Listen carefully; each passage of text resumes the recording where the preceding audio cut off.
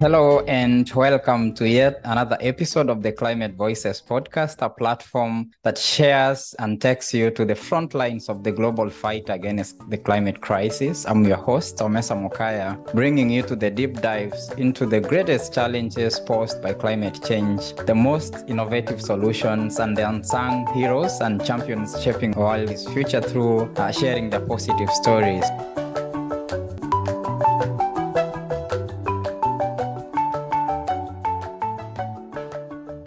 Today, we are indeed honored to have a truly special guest joining us from the heart of Africa and boasting what I consider a great and impressive career in environmental policy and has had a finger on the pulse of the intersection between environmental conservation, climate change, and Africa's development. Our guest today is the United Nations Environment Program, UNEP's Climate Change Coordinator for Africa, Dr. Richard Mnang. Welcome to the show.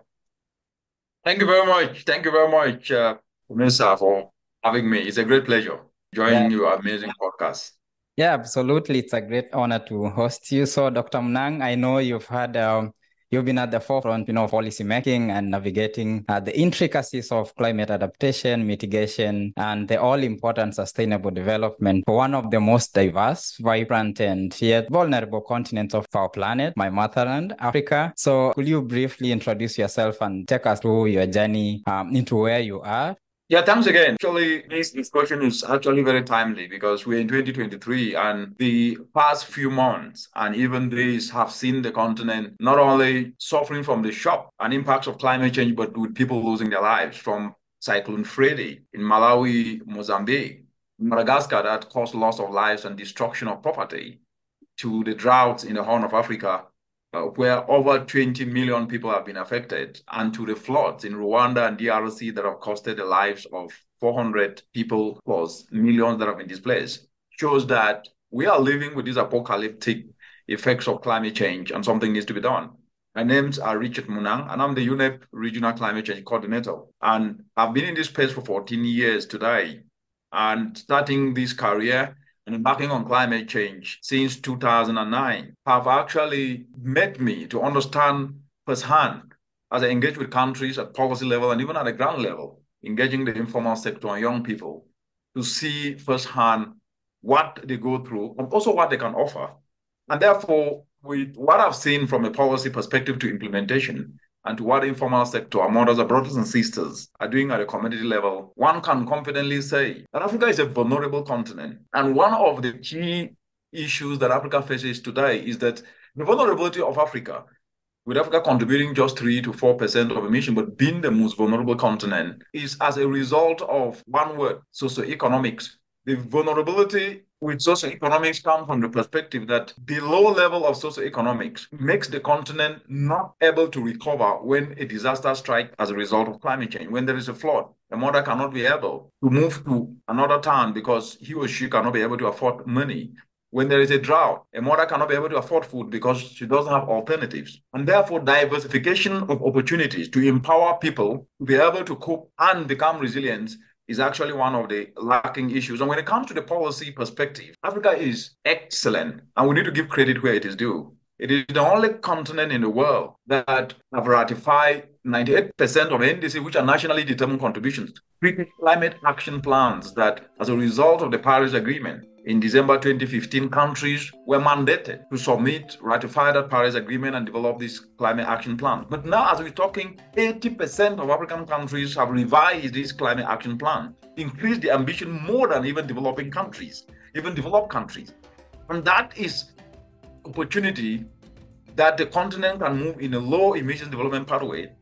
But it also showcases that the continent of Africa and African countries and leaders to understand the inherent opportunities that climate action brings. But the mismatch is that those excellent policies do not match with the same weight and effort when it comes to implementation. And so the glaring gap becomes wider. And so what is needed now is actually how do we mobilize and galvanize the continent's strength, which is high youth. And that's why within these 14 years, what I've argued and what I have shown and I will continue to do is that you can only argue from a position of strength, and Africa's strength is high youth.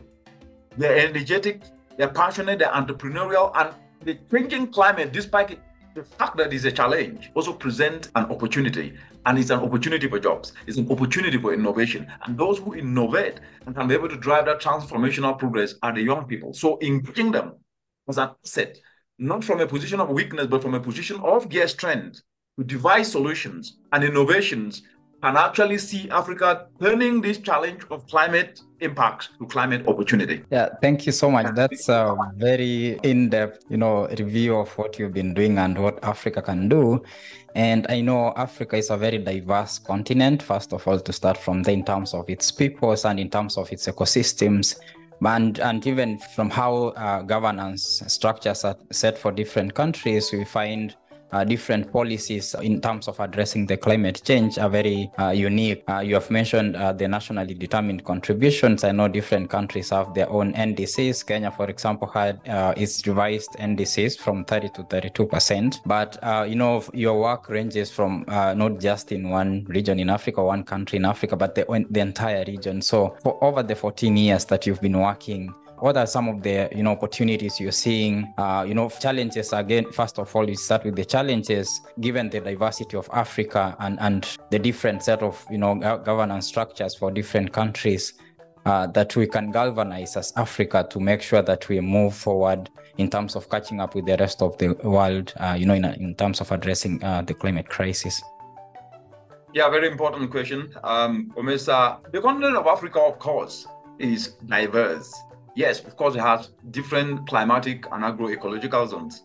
But there is one commonality, which is its vulnerability to the changing climate only differ in magnitudes. No country is immune in the continent. And because of that, what I have also learned over time is that Africa's challenges also have common solutions.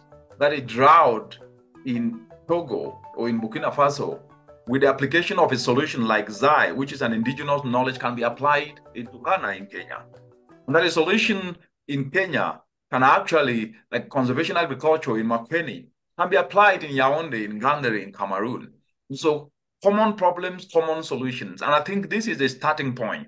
The next aspect is that when you look across the entire African continent, it's a youthful continent, whether it is north, south, central, eastern part of the continent. It's a youthful continent. And that commonality means that despite the fact that there are different governance structures and different architectures of leadership, the commonalities to me are an advantage, because even if you look at the continent, the foundational premise of how Africa has been governed for till today is that those traditional structures still do exist.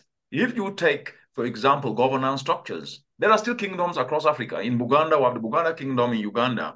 In other places, we have kingdoms that still have those structures that can be leveraged to be able to reach the population and masses across different regions in the country and even the continent. Why I'm bringing this up front is to present an opportunity that is not tapped. Before I come to discuss the challenges, because under the changing climate, we must always see challenges as disguised opportunities. But the fact that there are opportunities in disguise that are not being tapped, every challenge then needs to be matched with that opportunity. And let me start with the challenge of governance. Climate governance in the continent today have a challenge of implementation. When you look at the 2016 Climate Act of Kenya, actually the most ambitious act, where the head of state actually chairs it, meaning that they have the national emblem and the national leadership. It's progress. When you look at the national action plan, national adaptation plans, and climate action, national adaptation plans that over 21 African countries have put in place. When you look at the ratification of the Paris Agreement and also the revision of the Paris Agreement, it tells you that climate governance in the continent is solid, but the challenge is implementation. And so the argument should be, with all these laws in place, with acts and climate revisions and updated NDCs, brilliant.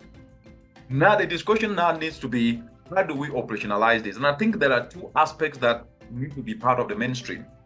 If you get into the market or to a shop to buy something, the first thing will be, regardless of where you are, does this thing have value for money? Is there value for money? If I was to buy this for $5, is it worth it? And that means that where you put your money, as they say where I come from in Cameroon, you put your money where your mouth will thank you.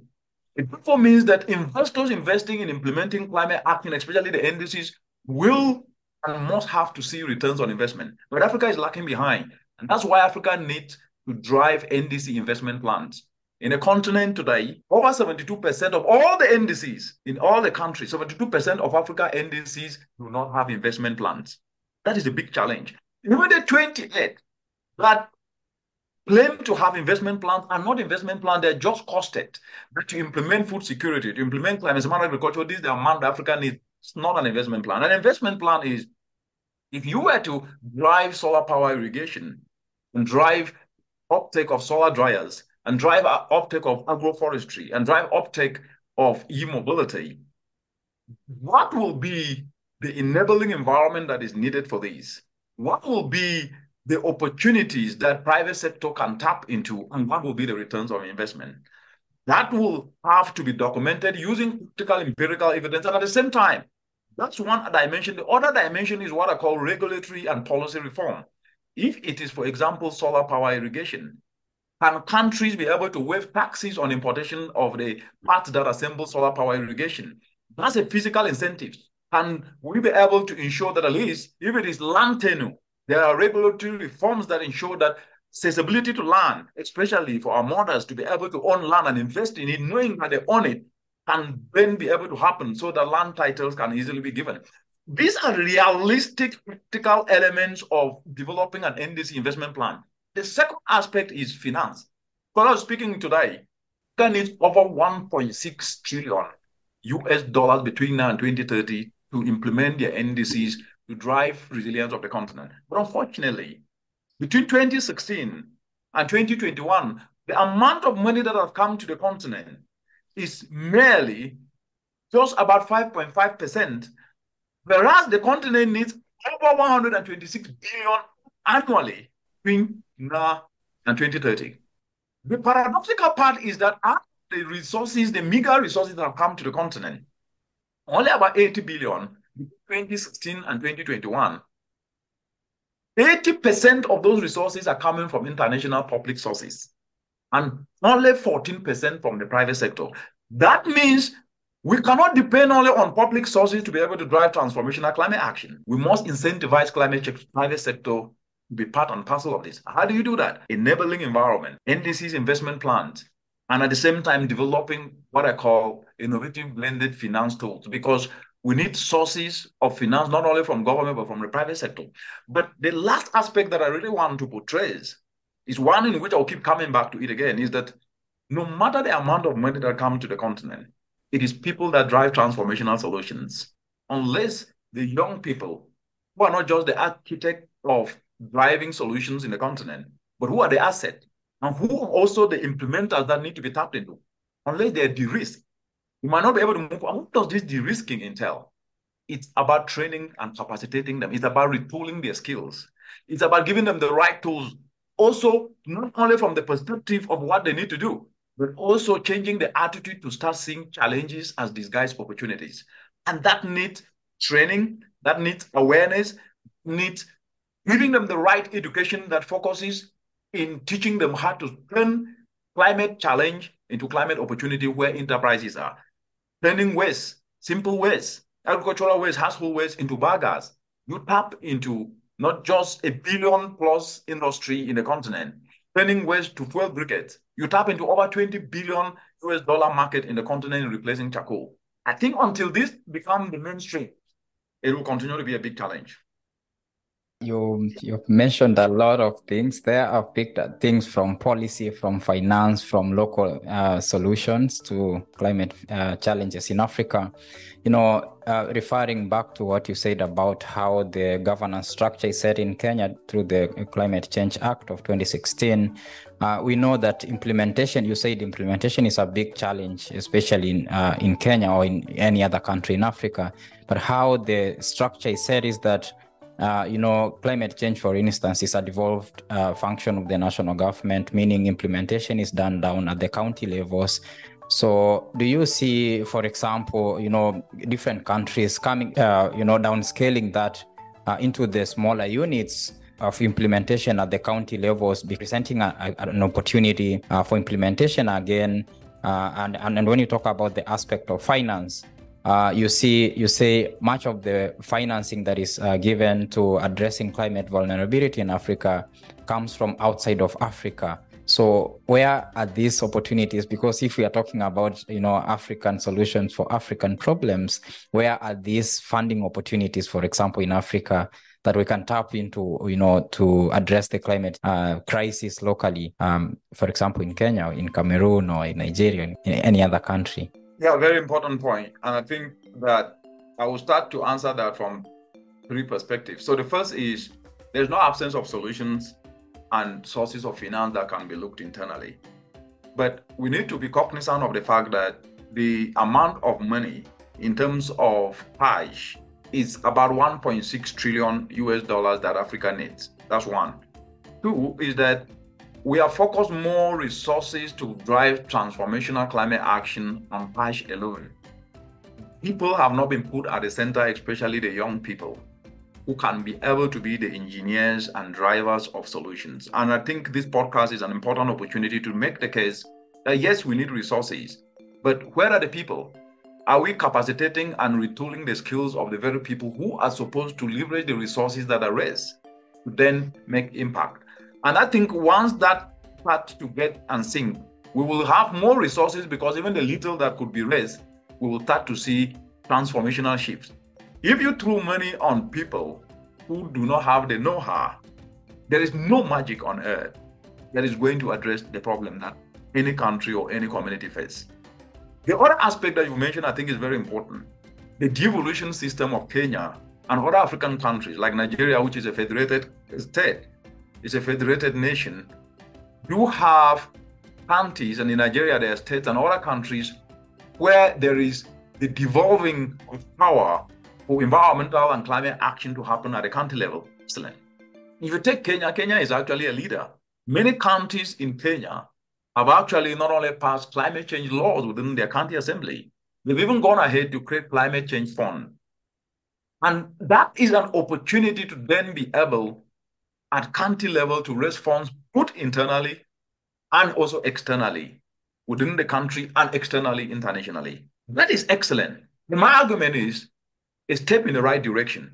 But what about also ensuring that initiatives to retool youth skills through primary school, high school, and even universities, and TVETs or vocational and technical education, polytechnic, how about also focusing on that to start making sure that investment into those institutions that can then be able to help retool young people's skills, to then be able to understand what they can do and drive entrepreneurship as a compulsory subject for every young person in the country, so that when they're getting out of school there, they start to create businesses. When the little money that is leveraged, either from international financing or from local coffers, can then be used to support these young people to kickstart their enterprises or support those who have started the enterprises.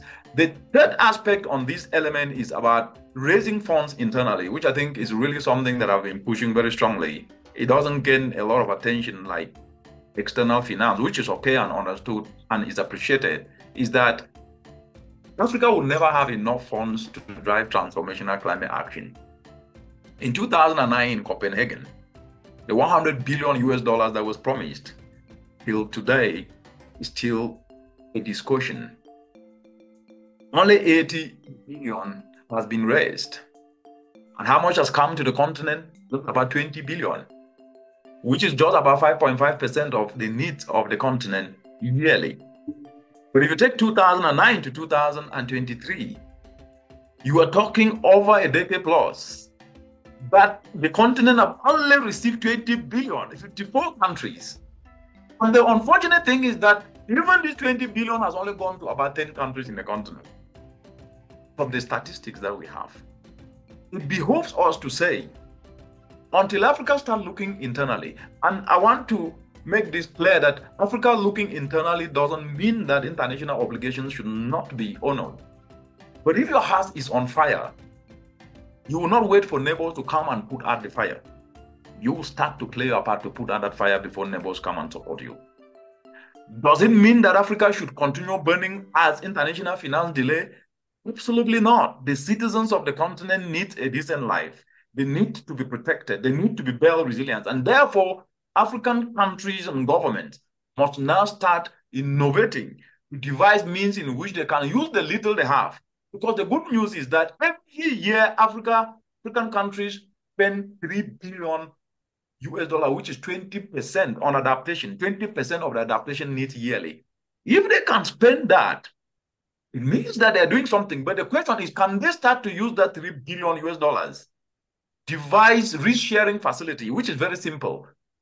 Develop instruments with central banks that can incentivize, actually, that can incentivize commercial banks and cooperatives and chamas and SACCOs to lend to those who are doing well in the climate space, low interest rate, and government can add more physical policy incentives like waiving taxes on those who are developing and fabricating solar dryers, on those who are turning waste to biogas, on those who are dealing in the climate space so that at least they can become implementers. This is the kind of new thinking that is needed. But back to your question on county levels, I actually believe that counties have done very well in Kenya, yeah. And I believe I'm seeing in other countries, Nigeria, states passing climate laws. But what I think needs to be done in addition to that excellent progress is now making climate change and climate action part of national development and county development by integrating this within the educational curriculum and making this part and parcel of budget making, which is what we push as the UN Environment Program called sustainable budgeting. What sustainable budgeting simply means is food prices are up today. We have energy crisis. What can be done is that any budget must be able to be climate proof. If it is agriculture, is it climate smart agriculture that will deliver it? And then a budget for agriculture must be able to be located to ensure that every aspect of nature-based solutions, climate smart agriculture approaches are the ones that will drive it. If it is on energy, which Kenya is a leader on energy with over 89% of its energy coming from clean sources, that then means that energy budget will then definitely have to focus more on clean solutions. And the same for infrastructure. Is it resilient? So sustainable budgeting is leveraging climate and environmental solutions to help drive socioeconomic opportunities. And doing that, we'll see countries implement their NDCs. We'll see countries address the sustainable development goal, as well as their visions. And in the case of Kenya, Vision 2030.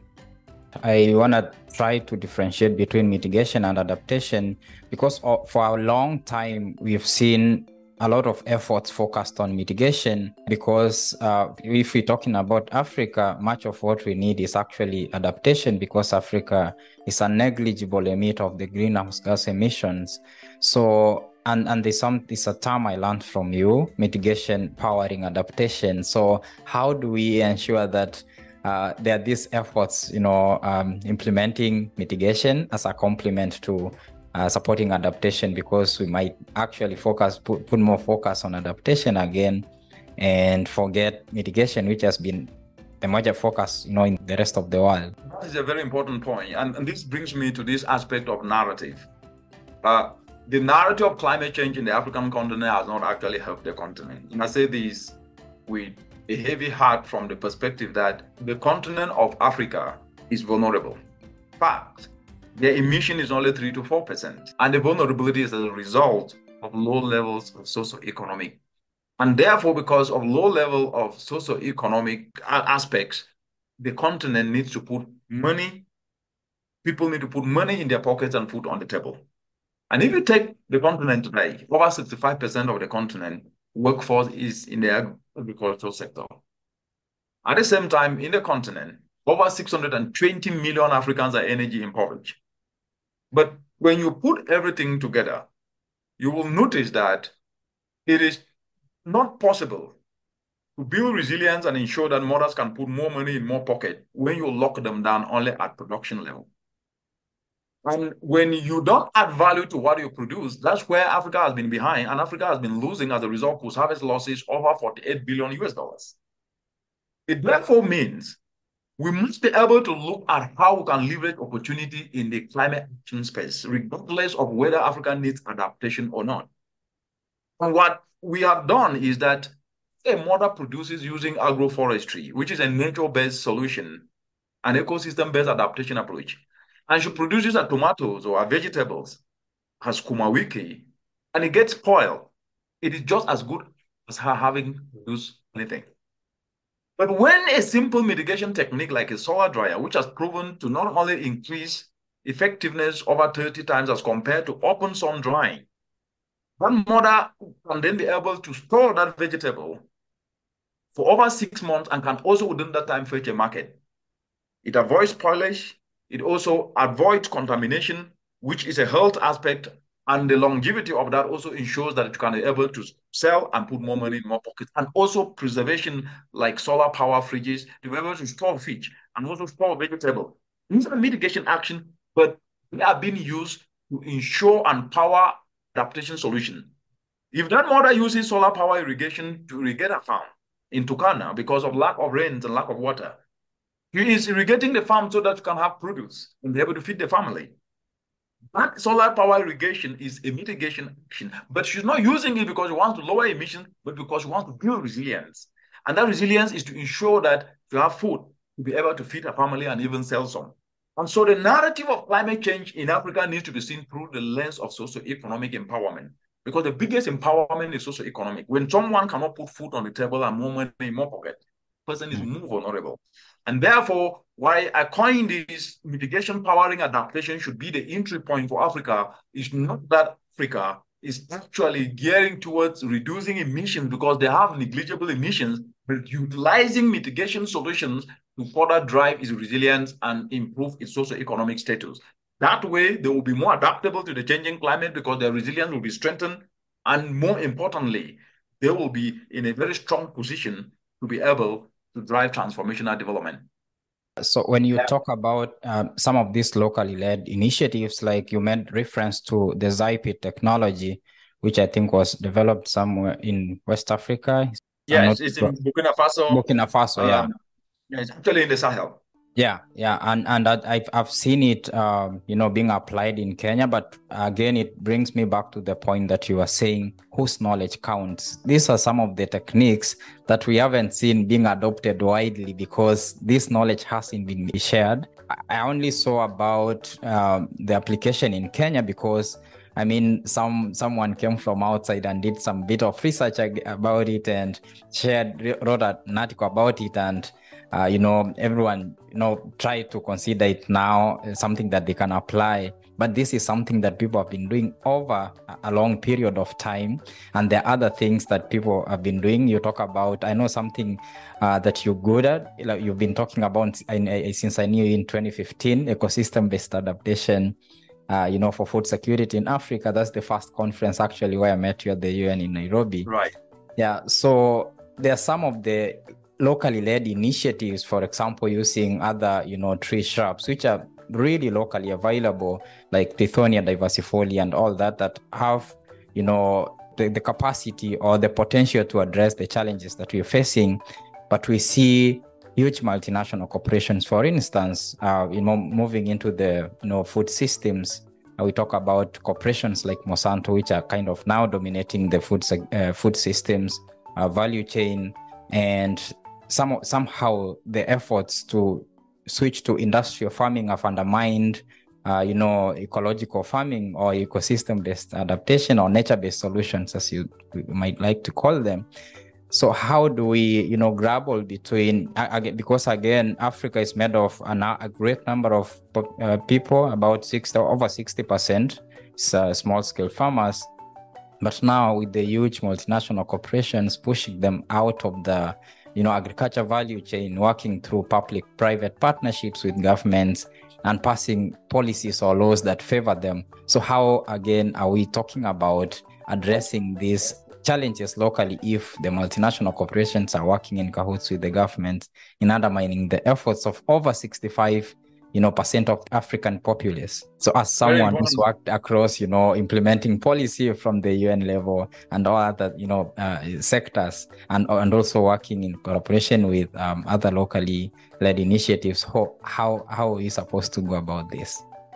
Yeah, very important point. And I think that firstly, this knowledge that you're sharing out here and bringing people to discuss it is already part of awareness, because people need to know what they're up against. And I think in the African continent, that has not been articulated very clearly. And so this podcast, pretty much that you are leading, is part of the solution. And don't underestimate it, because knowledge is power. The second aspect is that nobody gives anybody anything. You seize it. Let me repeat that nobody gives anybody anything. You seize it. And in this space, which is very, very competitive, where Africa, as I started off by saying, is a vulnerable continent, but it presents more opportunities than any part of the world. If Africans don't see it, especially the youth, to seize it, others will seize it and occupy it for them. And therefore, what needs to be done is for the youth to understand that you cannot be able to grow and develop without actually having challenges to solve. Every developed nation in the world rebuilt, especially if you take America, they rebuilt after the Second World War. Europe rebuilt after the Second World War. And rebuilding is never a bad thing, because then you do it differently. I've argued that the vulnerability of the African continent is actually a wake-up call. It's a wake-up call for young people to know that they have to seize the space and occupy it. And seizing the space is not through complaining, but starting to do what is relevant to the people. The other point that I think is so important, Africa is an informal continent. Africa, over 80% of the entire African continent population is informal. Our mamambogas, our mothers and brothers are in communities, they're in villages. And that then means that solutions that are viable and accessible to them are not complicated solutions. They are solutions like Zai that we mentioned, that people in the Sahel used, because it doesn't rain there, digging small holes and interspersing them with organic matter when it rains has actually proven that when it captures rain, it can be able to produce yields over 500% as compared to other places. Why is that technology not used? Because Africans have not championed it. And I'll go back to what I said. Yeah. Only you can be able to tell your story. And when you don't champion your story and defend and own it, then you will likely lose it, and then you will have to embrace what is not yours. Why I'm saying this is that there's nothing wrong with solutions anywhere in the world that can be embraced if they're fit for purpose. But the argument should be, do Africa lack solutions, and have Africans championed what they have and it's not working? The answer is no. Africans are not championing that with the same energy that they would discuss about lack of finance, which is a legitimate discussion and request. But the issue is, why can we not leverage what works? The other aspect that I think, and I really on the young people, is to start leveraging these solutions and making a case around it to be funded and to be propelled and pushed forward. The other aspect that I mentioned, which is Africa being an informal continent, means that even if you were to bring all the technologies in the world, they're not going to fit into my mother's farm in a small village of Jinquin, because first of all, she will not be able to operate the machine. But she does use green solutions and nature-based solutions of organic manure, droppings from chicken and she gets bumper harvest. But her issue is not about production anymore. It's about value addition, which then means, how do we start to engage and facilitate decentralization of simple solar dryers to communities, decentralized solar fridges to communities, which is where investments in value addition and expanding the value chain will create jobs for the young people, empower our mothers in communities, put more money in more pockets. Unless this is done, then we are into trouble. And the other aspect is about the health aspect. We're talking about One Health now. There is the emergence of what is called the antimicrobial resistance. The heavy application of fertilizers leaching into rivers, it's not only costing trouble from the perspective that people are getting sick.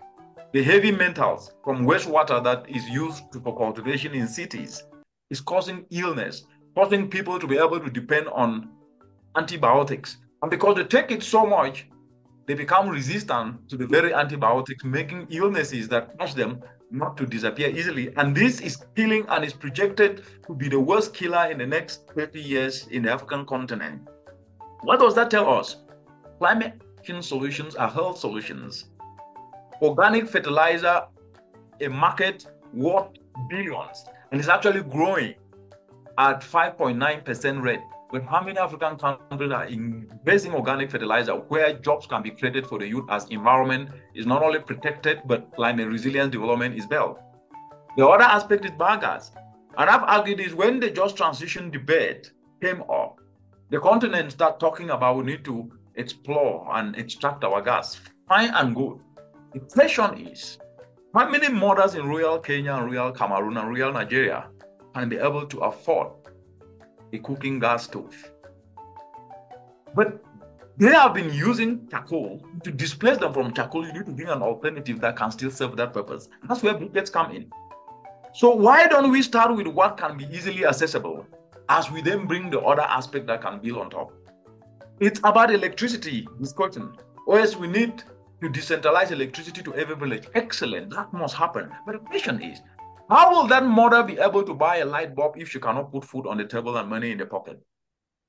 Therefore means electricity and energy cannot just be about providing electricity. It needs to be what I call competitive energy, where it is about to add value, to power agro-industrialization in communities, helping mothers to be able to dry their vegetables, dry their tomatoes, powering solar fridges, powering solar systems to make sure that people can then be able to power cottage industries at that lower level and drive agro-industrialization.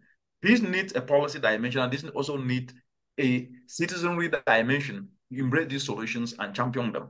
And so to your question of external infiltration of the continent with solutions that are not fit for purpose, the counter to that question is the continent actually looking at what they have and presenting it not just to the world, but to themselves that this is what we need and finding ways to expand that. That is how you occupy your space. If you don't occupy your space, it will be occupied for you by anyone. Talking of just energy transition, you made reference to Kenya, whose uptake of renewable energy is like a very great percentage, about 89% renewable energy. And, you know, coming from that point, you might want to say just energy transition, what it means for Africa and what it means for the rest of the world is a different thing. Because, for example, if we're talking about Kenya, it's already, you know, almost fully transitioning. And we see all these opportunities for, you know, transitioning to clean energy across the planet. But Africa, as you know, over 600 million people are locked in energy poverty. And these people need access to clean energy for cooking, for heating, for cooling. And countries like Tanzania, for example, have huge, deposits of natural gas. Kenya has huge deposits, about, I think, 400 million tons of, coal deposits in the eastern parts of Kenya. And when they're talking about, powering the continent and making sure these people are pulling themselves out of energy poverty, the first thing that comes into mind is looking at the, locally available resources, and what we have in the deposits is the fossil fuels, the technologies that we're trying to move away from. So if we're talking about just energy transition across the planet, which might actually have a different impact for example, in the global north compared to Africa. So how does Africa pull itself out of poverty if it's not going to exploit these resources? Because the rest of the world, as again, the arguments have been over time, is that they used this development pathway to attain the development that they're boasting of at the moment. But Africa hasn't had the opportunity to use that, but we need to, make sure people have energy. You've talked about, down at the community level, I think there's a name for that. It's like microgrid, like off-grid technology. Yeah, mini-grids. Off-grids and mini-grids. And nanogrid technologies, making sure that people produce energy at the household level, for example. And if they have surplus, they can supply, for example, to their neighbors off the grid. So how is that possible for Africa? So what opportunities are presented in that for Africa? And what does just energy transition mean for Africa as compared to the rest of the world? Excellent. Let me start from the perspective that you've ended, what just transition actually means. actually it means one thing: justice. And what is justice in this case? It's about equity, equitable opportunities and access to what is needed. At the same time, building socioeconomic resilience. It's about justice, it's about equity, and it's about socioeconomics. So three aspects within the context of Africa. That's the meaning. It therefore means a mother who is in a village in Ghana and haven't have food to eat because of a drought and doesn't have money in his or her pocket or food on the table cannot be discussing just energy transition when she's hungry. They said if you tell a hungry child that you gave him or her food yesterday, that means nothing to that child. She's hungry. He needs food. He is hungry. He needs food. What does this mean? It means the socio-economic empowerment of Africa is number one, but it must be number one from the perspective of how we leverage climate action to drive that socio-economic without adding to emissions. That is the starting point. And that goes to the other aspect of countries wanting to explore their gas. And my argument on this is this. I think we're going too fast, even for the right reasons, and forgetting the issues that Africa faces. Number one, Africa is not facing an issue of emissions. Africa is facing an issue of vulnerability. Yes. Number two is that the vulnerability is higher in those who are socioeconomically disabled because they lack alternatives. It then means unless you focus on addressing the socioeconomic low-base issue, you cannot be able to lift them from the bottom of the pyramid and out of poverty. And when they're impoverished, they're more vulnerable and susceptible to the climate impact. The third, why I'm bringing this dimension is for our viewers, listeners, to understand this debate. The third aspect is, if Africa is an informal continent, over 80% of the population is in the informal sector, what is the best approach to empower them to have access to clean cooking? Because 920 million Africans are energy poor, they're energy impoverished. They use unclean cooking, they depend on charcoal and firewood. And this is not only lowering their socioeconomic status, but it's also lowering their health status. Over 700,000 Africans die every year because of indoor pollution. Why? Because they depend on charcoal. They committed no crime. It's because they lack alternatives. If this is the case, which alternative do you provide to prevent loss of lives? 700,000 Africans, these are not just a statistic, these are lives that have been lost. And at the same time, empower them to lift themselves out of poverty. You must look at what I call accessible solutions. And these accessible solutions, like I said before, if a mother cannot be able to afford a meal, where will she get money to buy a gas stove? Even if you provide her with gas at zero VAT, you need to have money to buy. That then means we must look at ways in which we can empower communities to drive enterprises to put money in their pocket to be able to afford what they can afford.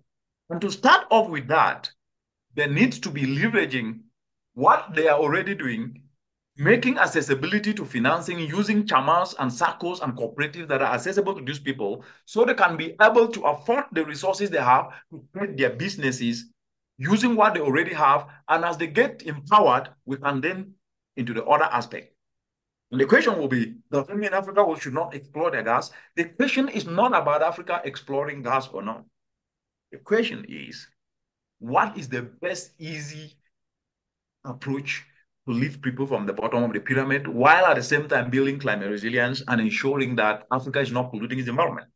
And the answer is, Africa should leverage what is accessible and immediate. It paves its way towards looking at what is the best means to move forward. Let me just say this for the record. Building one liquid petroleum gas costs 25 billion US dollars. And liquid petroleum plant, building one liquid petroleum plant costs 25 billion US dollars. That's just what build, and that liquid petroleum gas plant is not a finished product. There, you now need to build another plant now to refine it. You're talking about billions. That is the very amount of money that Africa needs to invest to make sure that the energy impoverished people can be lifted out of poverty. Does it make sense to use that money and incentivize enterprise opportunities for young people and the informal sector so that we lift them up? And as they start to grow and pay taxes, the government coffers can get more money and then invest in such to be able to extract gas, whereby the people that they want to address now have little money in their pockets to buy. That makes economic sense. So the debate that I think Africa is jumping to on just energy transition misses equity and socio-economics. Yes, focuses on justice that they have not contributed to the problem, which is valid, but misses the starting point and who this should serve. And when the argument is not made in this simplistic way, we miss the logic and we miss the nitty-gritty, and then emotions come in that are still legitimate, but then we lose the big picture and then get embroiled in this back and forth debate of should we leave our gas under the ground or should we explore? The question is, where will you take the money to build the gas plant? It will be loans. Who will pay the loans? The citizens. Will the job come from for the citizens to be able to be doing what they need to do to pay taxes? The jury is out.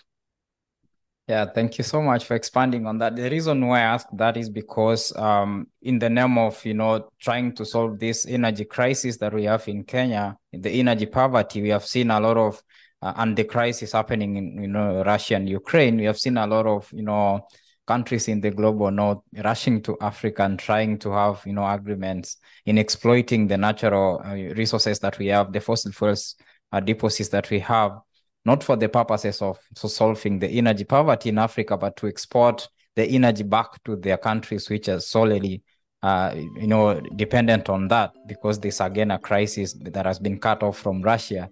Again, talking of justice, you mentioned a critical point about justice and equity.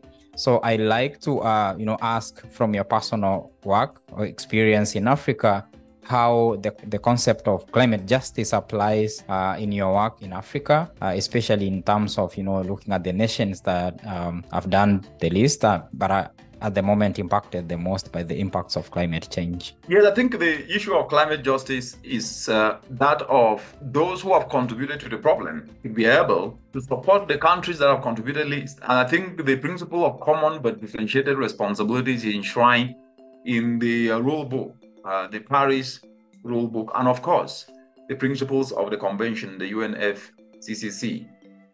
The point that I made earlier, which is that climate change is a moving target. As the discussions are going on, people are dying. So it's not like it's waiting that when we agree that will be supported tomorrow, then everything will stop. As the debate is going on, there are cyclones, there are floods, there are droughts, lives are lost. And as I always say, if you carry your own water, you will know what every drop means. When you lose a drop, only you will feel the pain because you know how hard it was to carry that water and what every drop means to you. Those who are feeling the pinch of this are not actually part of this debate. Yes. Our mothers in their communities, they know really nothing about this, and they don't care to know because it's about livelihood and survival. What I think needs to be done is to apply justice from the perspective of engaging those communities and providing them with a little that is available. Engaging those communities and building on the knowledge that they have used to survive even without support. Because I can tell you that sometimes the noise of our shadow the progress that is made even in communities where there is no support. In my country, Cameroon, where I come from, in my village, Jinquin, where I grew up in the northwestern part of Cameroon, I saw it firsthand, crop failure in my mother's farm, and I've documented this in my book. But the point is, there were coping mechanisms in which you used to survive. Yes, the corn maize will fail, but there are also techniques you use to bury yams underneath the earth for almost 6 months that you go dock them and come and feed us. Are we trying to understand how she did it? Also build on that so that at least her knowledge can add to the debate? Seems not really an urgency at the moment, which means that those that are more vulnerable also have solutions seem to be abandoned in this debate. I believe the real justice will also be to understand their gaps, to fill those gaps, because to them it's about livelihood, survival, and at the same time they need food on the table and more money. So the justice perspective from a global aspect is Africa needs support. That is unequivocal, and that should happen. But when it comes down to the country and the continent, the vulnerable, the informal sector, our young people need support from the continent, because without having them as the climate army, Africa will not be able to fight climate change from an enterprise and opportunity perspective. Yeah. And that's the real justice is, are we empowering when the youth not empower? We are losing an asset, and that is an injustice. When our mothers in communities are not given accessible opportunities to be able to access clean cook stoves, to be able to access clean fuel briquettes, to be able to access biogas, that is an injustice, because then as every day passes, they are losing hope. And the only antidote to despair is action. And that action is what can be able to quench the injustice and narrow the injustice gap that we see across the continent. Yeah, you've talked about whose knowledge counts, and you've said Africa needs support in terms of addressing the climate challenges. And that brings me to a concept that I always refer to, co-production of knowledge and co-creation of solutions, because we can't do it on our own. No one can do it on their own. Apparently everyone needs, some support from somewhere, for instance, to address the impacts that we're facing. We talk about Global South, we talk about, for example, the small highland developing nations. We talk about communities that are affected by, for example, the hurricanes that you mentioned in the Southern African parts, because their resilience again is impacted because we don't have the resources or the capacity to enhance their resilience. And you mentioned about the socioeconomic. So I want to ask if there is a way the UN is partnering with communities or working with communities, for instance, in co-creating some of the solutions that you've been mentioning, or co-producing the knowledge you mentioned sometimes back. The reason why this knowledge is not spread wide is because it depends on who produces that knowledge. So how is the UN, for example, in Africa through your work, working with governments in Africa or communities in Africa to ensure that this knowledge of the best practices that we're talking about are scaled up in other parts that haven't gotten an opportunity to adopt some of the ones that you've mentioned? For example, the IP technology. Yeah, very important question, Omesa, and thank you for that. The point is that the UN is a stakeholder and an actor in a space that needs everyone on board. We need a whole of society approach. Young people, governments, NGOs, civil society, international organizations, including the UN, and even individual citizens in the space of climate change to be able to make a difference. But when it comes to the UN, especially the UN Environment Program, the role of the UN Environment Program is, first of all, to convene. Second is to create the knowledge and the science that can then be able to inform policy. And third is to inspire action. And when you start with the one of convening, the UN has brought the entire world. In collaboration with the World Meteorological Organization, the Intergovernmental Panel on Climate Change was created. And these have been providing sound science. Every assessment has shown the urgency that needs to be taken to actually put in place not only actions, but mobilize the resources that are needed to slow the fast pace at which we are moving towards 1.5 degrees. But the UN environment have championed science through the production of the emissions gap report that shows the state of emissions in the world and what countries are doing and what we need to do to be able to limit dangerous climate change. And these for over 10 years have been not just the antenna that alerts the world of where we are and what we need to do, but have influenced negotiations that have seen progress in these negotiations culminating in different agreements, from the Paris Agreement to the outcomes that we're seeing now on loss and damage. And more importantly, on top of the emissions gap report, there is the adaptation gap report that actually the one of 2022 showed very clearly that developing countries need 5 to 6 times funding that can be able to build their resilience. And most of these developing countries are in the African continent.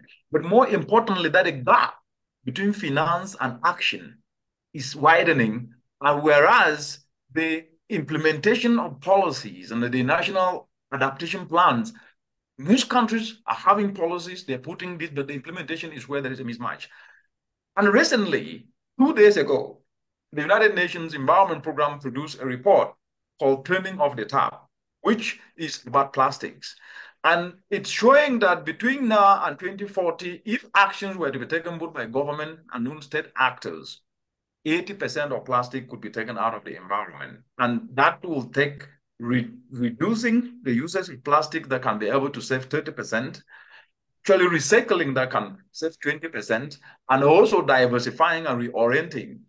And this will then be able to create over 1.2 trillion US dollars, save 1.2 trillion US dollars, and create over 700,000 jobs. What am I talking about plastic here? The production of plastic results into emissions. And globally, plastic production results in emissions between 3 to 4%. That is exactly the amount of emissions that Africa emits. Africa, So if yeah. plastic were a country, were a continent, it will be equivalent to the emissions of Africa. Africa. And more importantly, in addition to the fact that plastics are littered into the environment and they clog up drainage systems, and with the changing climate resulting in torrential rainfalls and resulting to flooding that are not only plunging people into suffering and submerging their farms and homes, it means that when we reduce plastic in the environment, we are also creating an opportunity to ensure that at least the flooding is reduced. And the last aspect is that when people get sick as a result of flooding, either it is sickness coming as a result of diseases that come because of water standing somewhere, mosquitoes getting into it, or cholera that they drink the water because it gets into the streams in which they drink, that further impoverish them, lowering their socioeconomic ability to be able to build resilience. So the linkage between pollution, plastics, and climate, why I'm bringing this up is to show at the knowledge front and science, UNEP has championed this, and currently as we speak, during the United Nations Environment Assembly called UNEA 5.2, last year there was the adoption of a resolution to create a legally binding international agreement on plastic. And that will actually come into force in 2024. So the convening space of bringing member states to make decisions and drive legally binding systems, UNEP does that. Now let's come now to how does it inspire action? With all the science, what UNEP have been doing in helping member states is actually to inspire action. And inspiring action, firstly, helping countries to turn their nationally determined contribution, their climate action plan, into investment plans. Last week, we were in Uganda working with the government to put in place a national adaptation, national determined contribution investment plan, and also how to develop an NDC investment plan with a blended finance facility. These examples of bringing knowledge and expertise and working with government and non-state actors, producing tools will then be shared across the continent, leveraging on the networks that UNEP have built, and also leveraging the African Ministerial Conference on the Environment, which UNEP is secretariat. But more importantly, the showcase of action. UNEP have actually been leveraging the space to convene young people. And what we have done more effectively is getting to the informal sector and inspiring youth and driving a tool called innovative volunteerism, which is very simple. How do you inspire young people to see themselves as solution providers and at the same time become inspired in the environmental climate solutions and start to learn new skills as we provide technical backstopping? And that I've seen not only youth venturing into turning agricultural waste into fuel briquettes, we've seen youth being guided to develop, fabricate solar dryers that communities today are using. The data coming out of that, what we are doing is we're leveraging this data and informing governments to put in place enabling policies like tax breaks enabling policies like fiscal incentives to reduce taxes and give lower interest rates so that youth can be able to access opportunities. And the last part is how to integrate these opportunities into school curriculum. We're working with the Nasarawa State University, where the first ever climate action entrepreneurship curriculum has been created in the world. It's Nasarawa State University and Bayesago University in Botswana. UNEP has driven this, working with state and non-state actors, bringing a new thinking, showcasing solutions that are relatable to the common Wananchi and the informal sector and youth.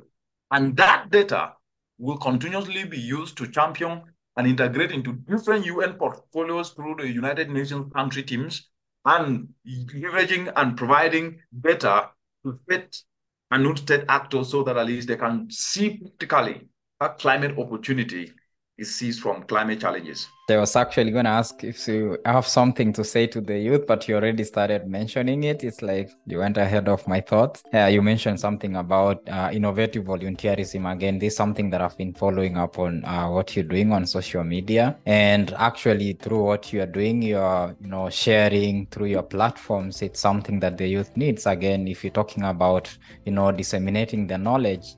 And part of what I'm doing with the podcast is actually trying to break down the complicated jargon so that we have everyone understanding, especially the people at the grassroots who don't understand the complicated climate science that we talk at the scientific level. Yeah, so thank you so much for that. I appreciate it. So are there some other, I mean, you have mentioned that partly, but are there some other ways as we come to the end of this? We could stay here and have the conversation for as long as we could. Right. Yeah. Yeah. So in the interest of time, are there other, ways that you see? You mentioned in the beginning that Africa is a youthful population, over, I think over 65 or 70% youth. So are there opportunities because they're the ones actually going to be living longer to see the impact? So are there other ways that you see young people being involved in this space? Absolutely. Core of Africa's transformation in fronts, whether economic, social, environmental, and take the center stage in not only climate opportunity, but in an authority in solutions to the world, will need young people. I started off by saying that they are the most passionate, the most energetic, the most entrepreneurial youth that I've ever seen in the world. And one of the things that I would like to say is that when you don't face a challenge, there's no urgency for a solution. Yeah. And when there's no urgency for a solution, you become complacent and you get forgotten. Those who make a difference are those who are confronted with adversity. And it's true for personal life, it's true for regions, it's true for countries. The most resilient people in the world are those who have gone through adversity. They face adversity. And why I'm bringing this message is to the young people that Africa's adversity is an opportunity for Africans and especially the young people to build resilience. Africa's adversity should not make us to faint. It should actually awaken us to work harder to find alternative solutions because Africa's solutions are global solutions. Yes. Unless we accept and understand that this is how things have always happened in the world, then we fail.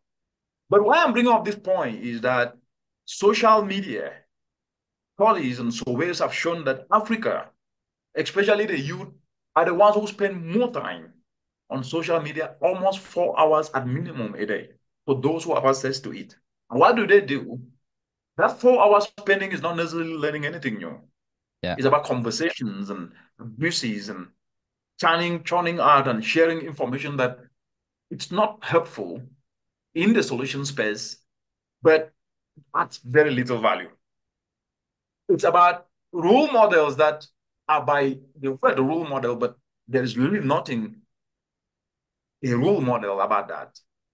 In that we are supposed to use these spaces to share solutions.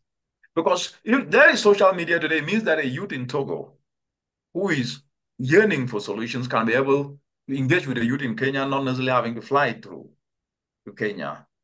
And that space should be used to foster collaboration, to foster partnerships, to share knowledge, to bring new knowledge. And that way, Africa will transform through youth initiatives, not necessarily through any other. Government role is not to implement, it is to put enabling environment. But government follow mostly what has worked. When you showcase what you've done with force government and the youth today, because they are the biggest population in the continent, also have a powerful tool, which is electing leaders. And let's not get to the politics of whether A, B, C, D. No. They can be able to decide the future Africa wants and Africa needs by playing their role in solutions and at the same time also correcting the governance systems in the continent. Therefore, saying this to say that it stands and breaks in the hands of the youth. Therefore, for them to wait that things will be given to them, they will not. And what I'm talking here is not about using any orthodoxy means. I'm talking about solutions. Solutions are what change the world. Let them do what they can do, present the gaps, and force the governments to close it with incentives. And if they don't close it, let them use the ballot box to kick them out. It therefore means if anybody asks me, governments are not doing enough, what can you say? I will say, no, the youth are not doing enough. Yeah. And when you tell me that no, the youth are disenfranchised and they are angry against the government, but I said that they're giving those governments the opportunity because they're supposed to be showcasing the solutions in which they have undertaken or they are to undertake and force government to close the gaps through incentives, through enabling policies, through reduction in taking away value-added taxes and fight to get that. Because as I started by saying, nobody gives anybody anything. Yeah, you have to seize it. And the youth of Africa should seize this climate opportunity because it will not be given to them.